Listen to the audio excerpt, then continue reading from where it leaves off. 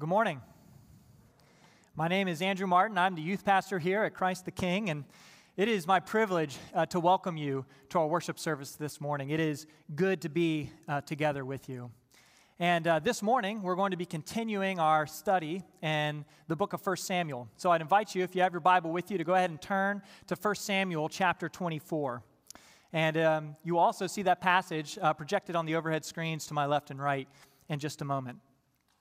And as we turn to this passage, let me just remind us very briefly where we have been over the last few weeks. Last week in chapter 22, we found that David, the future king, was still fleeing for his life from King Saul. He had taken refuge in a cave and was caring for those who came to him in their distress. And this care for others stood in stark contrast to the wicked acts of King Saul, who had the Lord's priests and an entire town viciously murdered just because he was trying to secure his own throne. In chapter 23, David continued to care for other people. He delivers a city from the hand of their enemies, the Philistines, while he himself also continued to receive the Lord's care and provision for his own life, and finding encouragement from his friend Jonathan and ongoing success in escaping from Saul. And at the end of that chapter, we find David hiding in a place called En-Gedi. And that is where our reading for this morning begins. So please follow along with me as I read 1 Samuel 24, beginning in verse 1. When Saul returned from following the Philistines, he was told, "Behold, David is in the wilderness of En-Gedi." Then Saul took 3,000 chosen men out of all Israel and went to seek David and his men in front of the wild goats' rocks.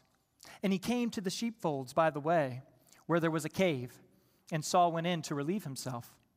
Now David and his men were sitting in the innermost parts of the cave. And the men of David said to him, "Here is the day of which the Lord said to you, Behold, I will give your enemy into your hand, and you shall do to him as it shall seem good to you." Then David arose and stealthily cut off a corner of Saul's robe.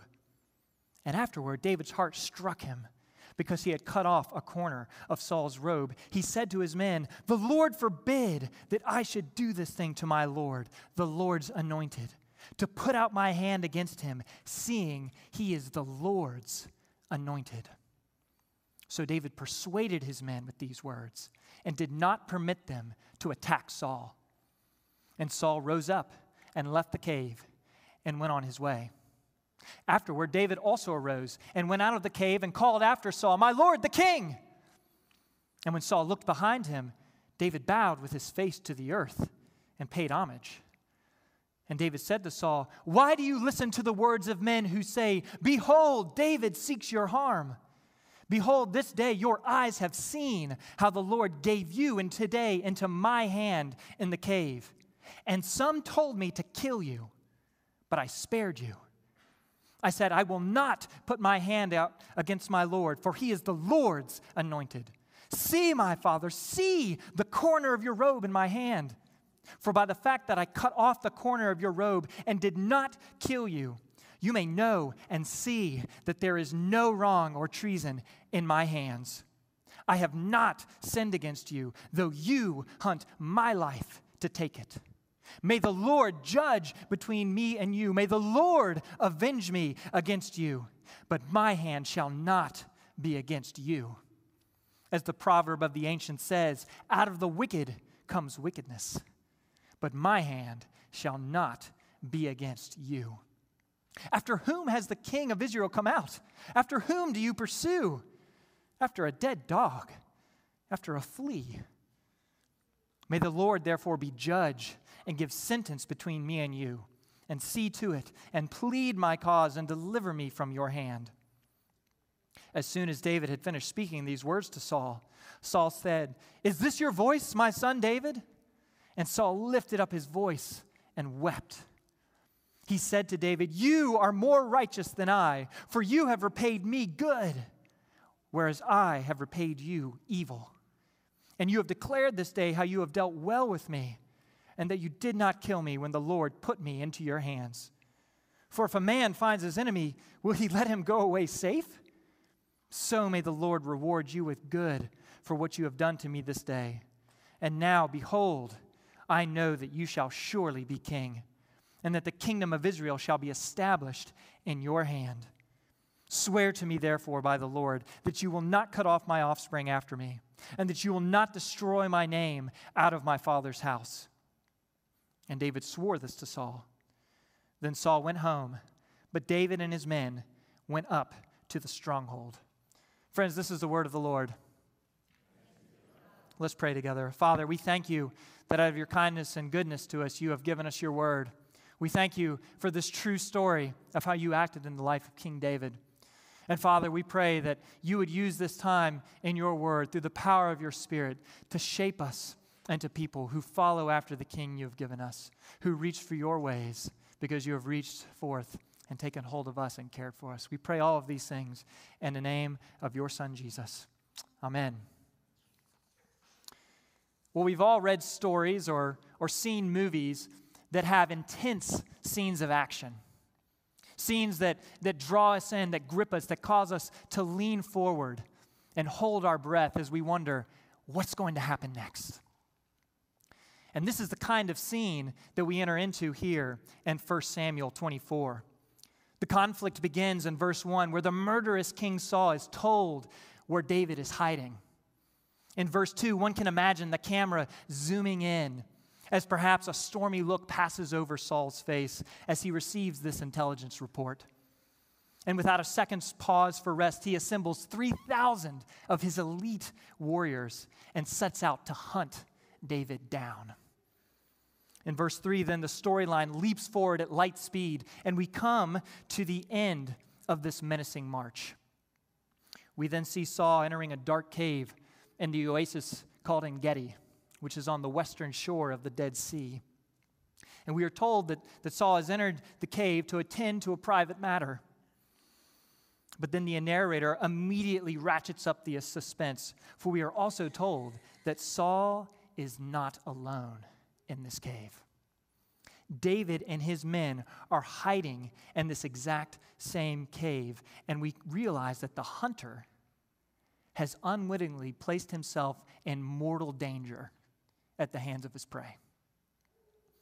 In verse 4, this realization is not lost on David's men, and they turn to David saying, "Kill King Saul." And our hearts pound in our ears as with great skill, David eases himself silently towards Saul. We see his hand draw out his weapon. We see him reaching out and silently cutting off a corner of Saul's robe. And here is where we reach the climax of the scene, the place where the suspense is nearly unbearable. We ask ourselves, will David put out his hand a second time? Not to cut off another piece of Saul's robe, but to cut off his very life. It is in this moment, as we wait with bated breath, where we learn the Lord's purpose for giving us this story in 1 Samuel 24. Look with me in verse 5. And afterward, David's heart struck him because he had cut off a corner of Saul's robe. And he said to his men, "The Lord forbid that I should do this thing to my Lord, the Lord's anointed, to put out my hand against him, seeing he is the Lord's anointed." We're going to explore those words more in just a moment. But here is the essence of what's happening. In verse 5, David feels deep conviction in his heart for cutting Saul's robe. And in verse 6, this is what he's basically saying to his men. If I reach out my hand and kill King Saul, the man who is the Lord's anointed, I will be sinning against the Lord. And I refuse to sin against the Lord in this way. I refuse to overreach and sinfully take matters into my own hands. And y'all, David's words and actions here are incredibly important because we live in a world where we and everyone around us are continually overreaching and sinfully taking matters into our own hands. In my first job out of college, I was working on a ship in the engineering department. And one day I was walking around on the decks, and suddenly I heard this very loud and surprising and frankly quite jarring sound. You know, the kind that kind of makes you jump, like, oh, what's that? And I looked over, and I see this piece of electrical equipment that belonged to me, and it was on the wall, and it was vibrating and shaking and making noise like grrr, in a way I'd never seen it do before. I'd never seen this equipment act that way. And I didn't know why it was doing this, but I did know that it belonged to me and that I was responsible for its care. So without giving it much thought, I literally started to reach out with my hand and started walking slowly towards this piece of equipment. I see you not shaking your head, and you're probably thinking, you're not saying it, but you're thinking, no! Don't do that if you don't know what you're doing. And you are right to think that. And thankfully, so was my friend who was standing there right next to me. You see, as I had my hand reached out and as I was slowly, I was going through water, like in a dream, walking towards this machinery, about to take hold of it, my friend more quickly reached out and he grabbed my wrist and said, "Wait!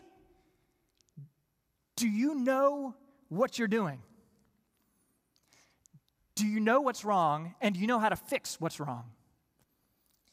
And I'll just be honest with y'all. This is recorded. I looked at him very sheepishly, and I said, "No." And he said, "Then don't touch it."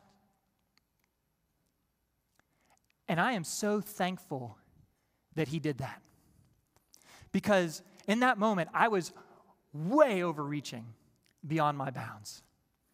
And by trying to take matters literally into my own hands, I was putting myself and possibly others at great risk of serious bodily injury, if not worse. By overreaching, I put us at risk of suffering and sorrow and possibly even death. And my foolish actions in that moment give us a sense of what had been happening in the life of Israel. You see, as we began this series way back many months ago, we were reminded what life was like in the book of Judges, the time leading up to the story of 1 Samuel. It was a time where we're told over and over again, everyone did what was right in his own eyes, which is another way of saying that everyone was sinfully turning from the Lord and constantly overreaching to take matters into their own hands. And this led to deep suffering and sorrow and death.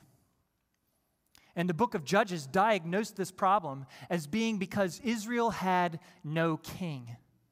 They had no king who, like my friend, would turn them from taking matters into their own hands and lead them to reach out for the ways of the Lord, the ways of life and flourishing.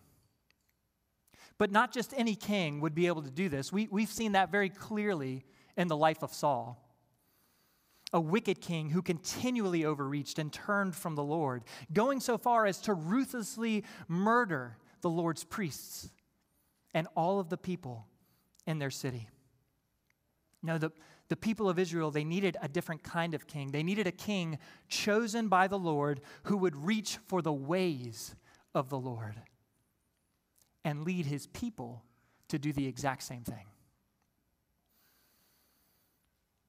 And that is what we need today as well. Left to ourselves, our sinful overreaching leaves us grasping at nothing but death and despair. We see it on the news cycles every single day.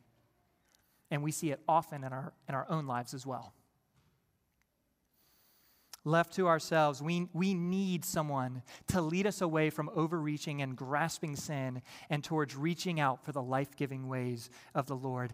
And friends, that is why the Lord gives us this story in 1 Samuel 24.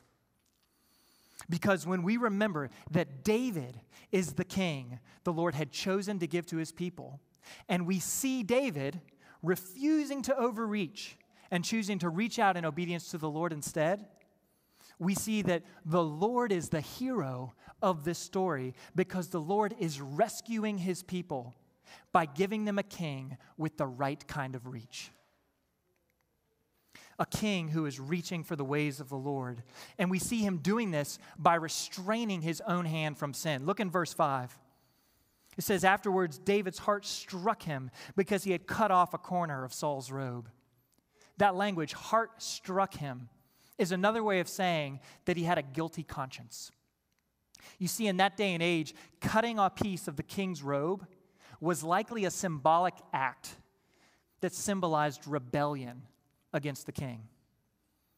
And so David expresses remorse for having done this. And in verse 6, he said to his men, "The Lord forbid that I should do this thing to my Lord."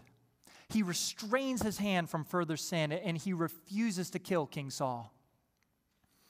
Now, some of us may be wondering why David believed that killing or even simply rebelling against Saul was sinful, especially in light of verse 4. I mean, look with me there. And the men of David said to him, "Here is the day of which the Lord said to you, behold, I will give your enemy into your hand, and you shall do to him as shall seem good to you." David's men, they seem to be reminding him that the Lord had said that this day would come, and that the Lord had given David permission to strike Saul down if he saw fit to do so. But if we pay careful attention, if we pump the brakes, we slow things down a little bit, we realize that this situation is not quite as simple as his men are making it to appear. You see, if we look back in Scripture leading up to this time, we don't find this prophecy about Saul. It's not written anywhere. And scholars have offered different reasons for why his men may have said this to David. Perhaps it was their interpretation of the Lord's providential act in bringing Saul and David together in this cave. It's possible. It's one way of looking at it. Or perhaps they were incorrectly applying a previous prophecy to the present situation. Whatever the reason, David explains their error by pointing to a key historical fact. The fact that the Lord had anointed Saul as their king. Look in verse 6.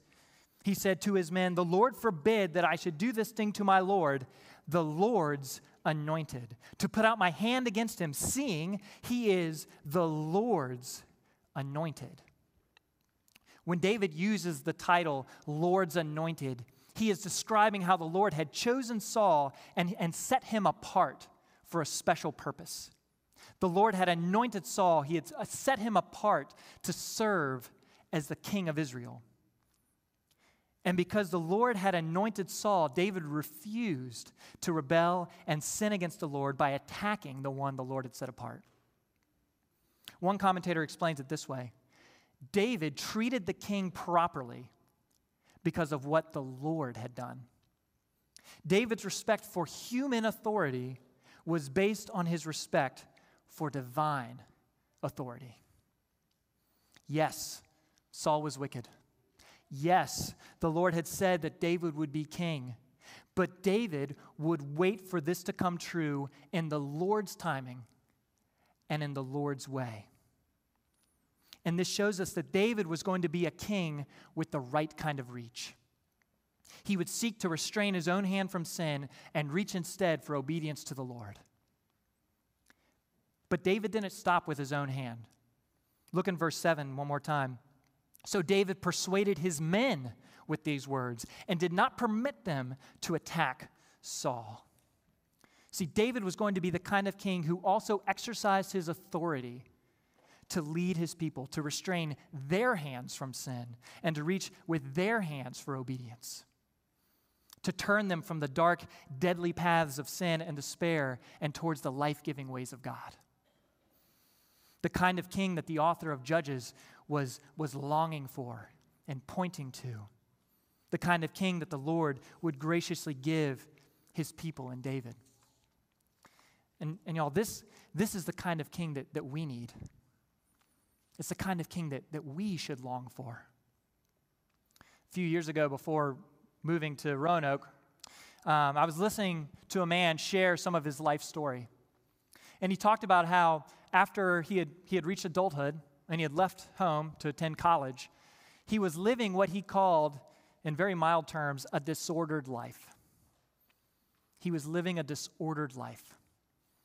And as he shared more about his life, he said, in the midst of all that angst and all of the turmoil of this disordered life, he said, I wanted something to come in and bring peace and stability.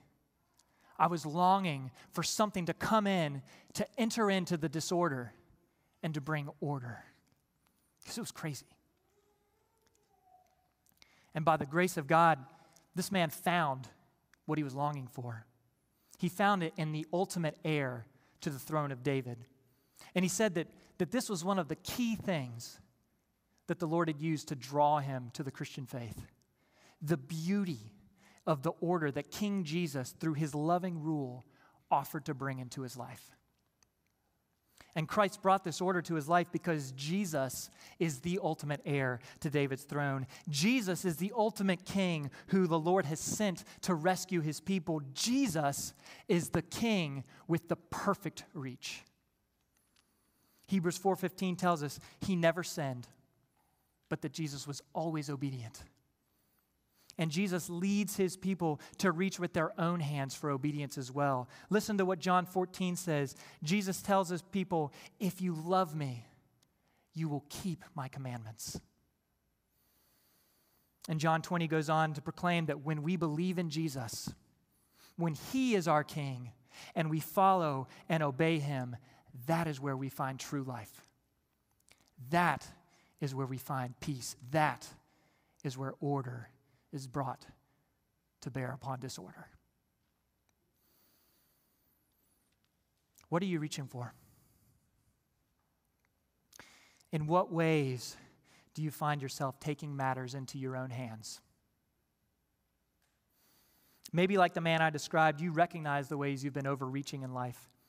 And maybe you realize that all this has gotten you are fistfuls of thorns. And you've grown weary of this process. And you long for someone to lead your hand, to help you reach out and take hold of true life. Friends, Jesus is the King you have been longing for. Whether you are reaching out to him for the first time or you are re-reaching for his ways for the 10,000th time, Jesus, by God's grace, may he be the one who leads us to reach for the Lord's ways, that we may find peace and life under his rule. You know, it's really beautiful to see David obeying the Lord, but doing this must have been very difficult. In verse 8 through 11, David goes out after Saul to declare his innocence. And in verse 10, he says, I spared you. But that doesn't mean that it was easy. In verse 11, David says, I spared you. I have not sinned against you. But listen, though you hunt my life to take it. David is calling out the fact that Saul had sinned against him in a terrible way. I mean, just remember all the things that David has gone through because of Saul's sin against him. He was driven from his home, separated from his family and friends, been forced to run for his life for years. And in the midst of all of it, he had received the terrible news of Saul's other murders. We don't know all of David's thoughts. They aren't all recorded for us. But based on the events that we do know about, I wonder if David's mother had clung to him sobbing as he said goodbye to her when he left her with the king of Moab because he was afraid Saul would kill her. I wonder if at night while he was hiding in the caves, if he heard the cries of Abiathar the priest echoing around the walls of the cave because he was mourning the loss of his father and brothers and friends because Saul had killed them. I wonder if these kinds of memories were running through David's mind. And then look what else he says in verse 10. He says, some told me to kill you. After all the pain Saul had caused, with all the voices urging David to strike, How was David able to turn from sin and follow the Lord? The answer is that David was looking beyond his own hands. And he was seeking help from the hand of another. Look in verse 12. He says, "May the Lord judge between me and you. May the Lord avenge me against you." Verse 15, "May the Lord therefore be judge and give sentence between me and you, and see to it and plead my cause and deliver me from your hand." What phrase did David keep repeating? May the Lord. Verse 12, "May the Lord avenge me." The answer was not found in pretending like Saul's sin didn't matter. It mattered a lot. But it was found in looking to the Lord's hand to reach out with justice. Verse 15, he said, "May the Lord plead my cause and deliver me from your hand." That is why David was able to repeatedly say over and over, "My hand shall not be against you, Saul."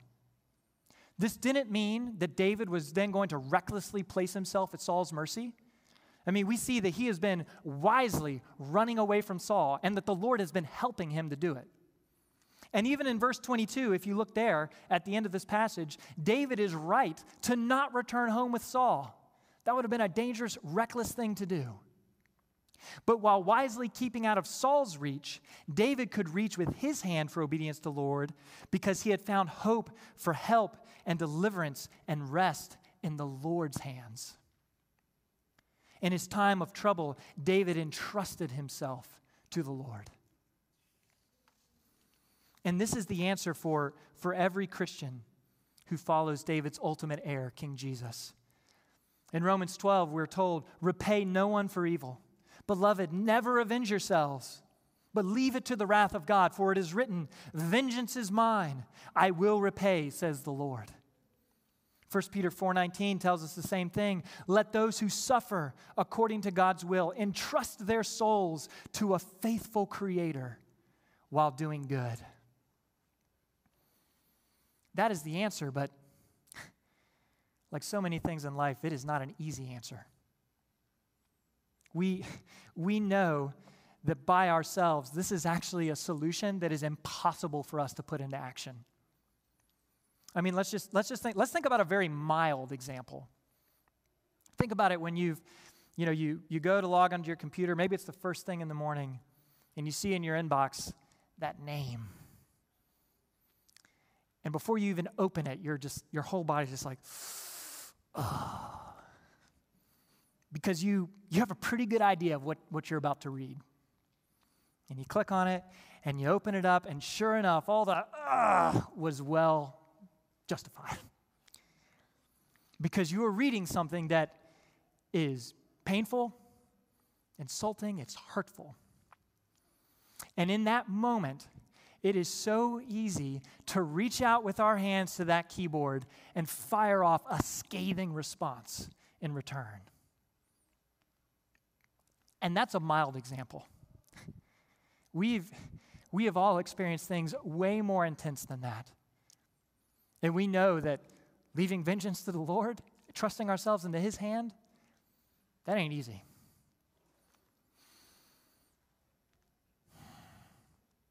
Sometimes we just do it because of sinful muscle memory. We don't even think about it. Other times we know very well what we're doing, but we don't really trust that God's going to take care of us in that moment. We do it for all kinds of different reasons, but the same question that we all have is, how can we ever have hope to find rest in the Lord and obey Him in those moments? We can have hope because this is exactly what Jesus did. In 1 Peter 2, it tells us Jesus committed no sin. When Jesus was reviled, He did not revile in return. When He suffered, He did not threaten, but continued entrusting Himself to Him who judges justly. And because He did this, Jesus was able to offer Himself as the perfect sacrifice on our behalf. And in 1 Peter 2, leading up to it, it says, Christ, talking about suffering.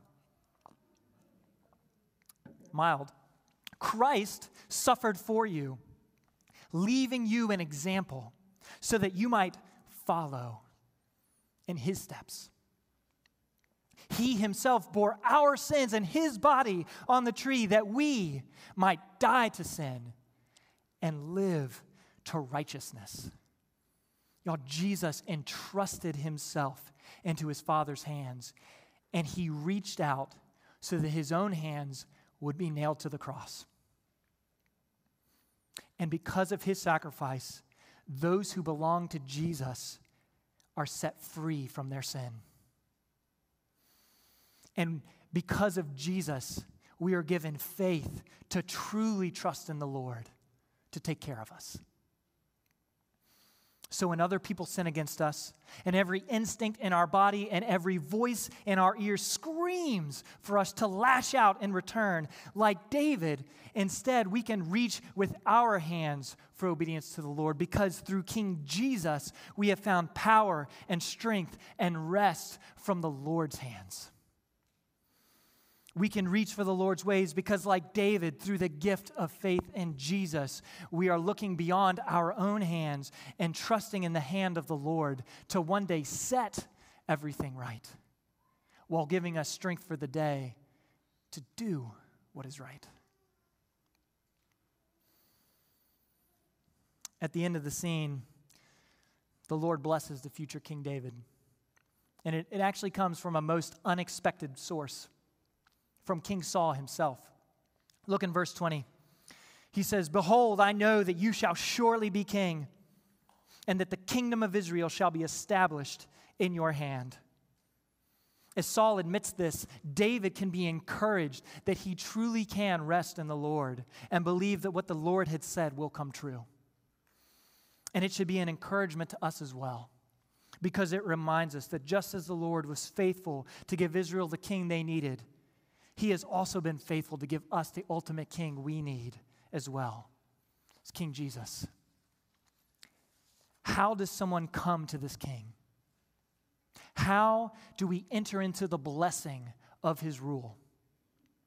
Because here's the truth. We've been beating up on Saul a little bit today, but the truth is, none of us deserves to live under the blessings of King Jesus. Like Saul, we have all done evil and deserve the Lord's judgment. And Saul admits what he did was wrong. Look in verse 17. He says, "You are more righteous than I, for you have repaid me good, whereas I have repaid you evil." But look what else Saul says. Look in verse 20. "And now, behold, I know that you, David, shall surely be king, and that the kingdom of Israel shall be established in your hand. Swear to me, therefore, by the Lord, that you will not cut off my offspring after me, and that you will not destroy my name out of my father's house." I don't think that Saul came to what we would describe as eternal salvation on that day. But for a moment, even if it was a short moment, at an intellectual and temporal level, Saul said and experienced some very true things. Saul admitted that David would be the king, and he asked for David to show him mercy. And out of the Lord's goodness, Saul received mercy.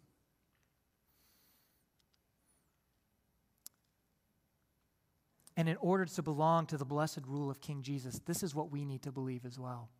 In Romans 10, it says, "If you confess with your mouth that Jesus is Lord and believe in your heart that God raised him from the dead, you will be saved." Did you hear that? To belong to Jesus, all we have to do, the only thing we have to do, is confess that he is king and believe in him as our Savior.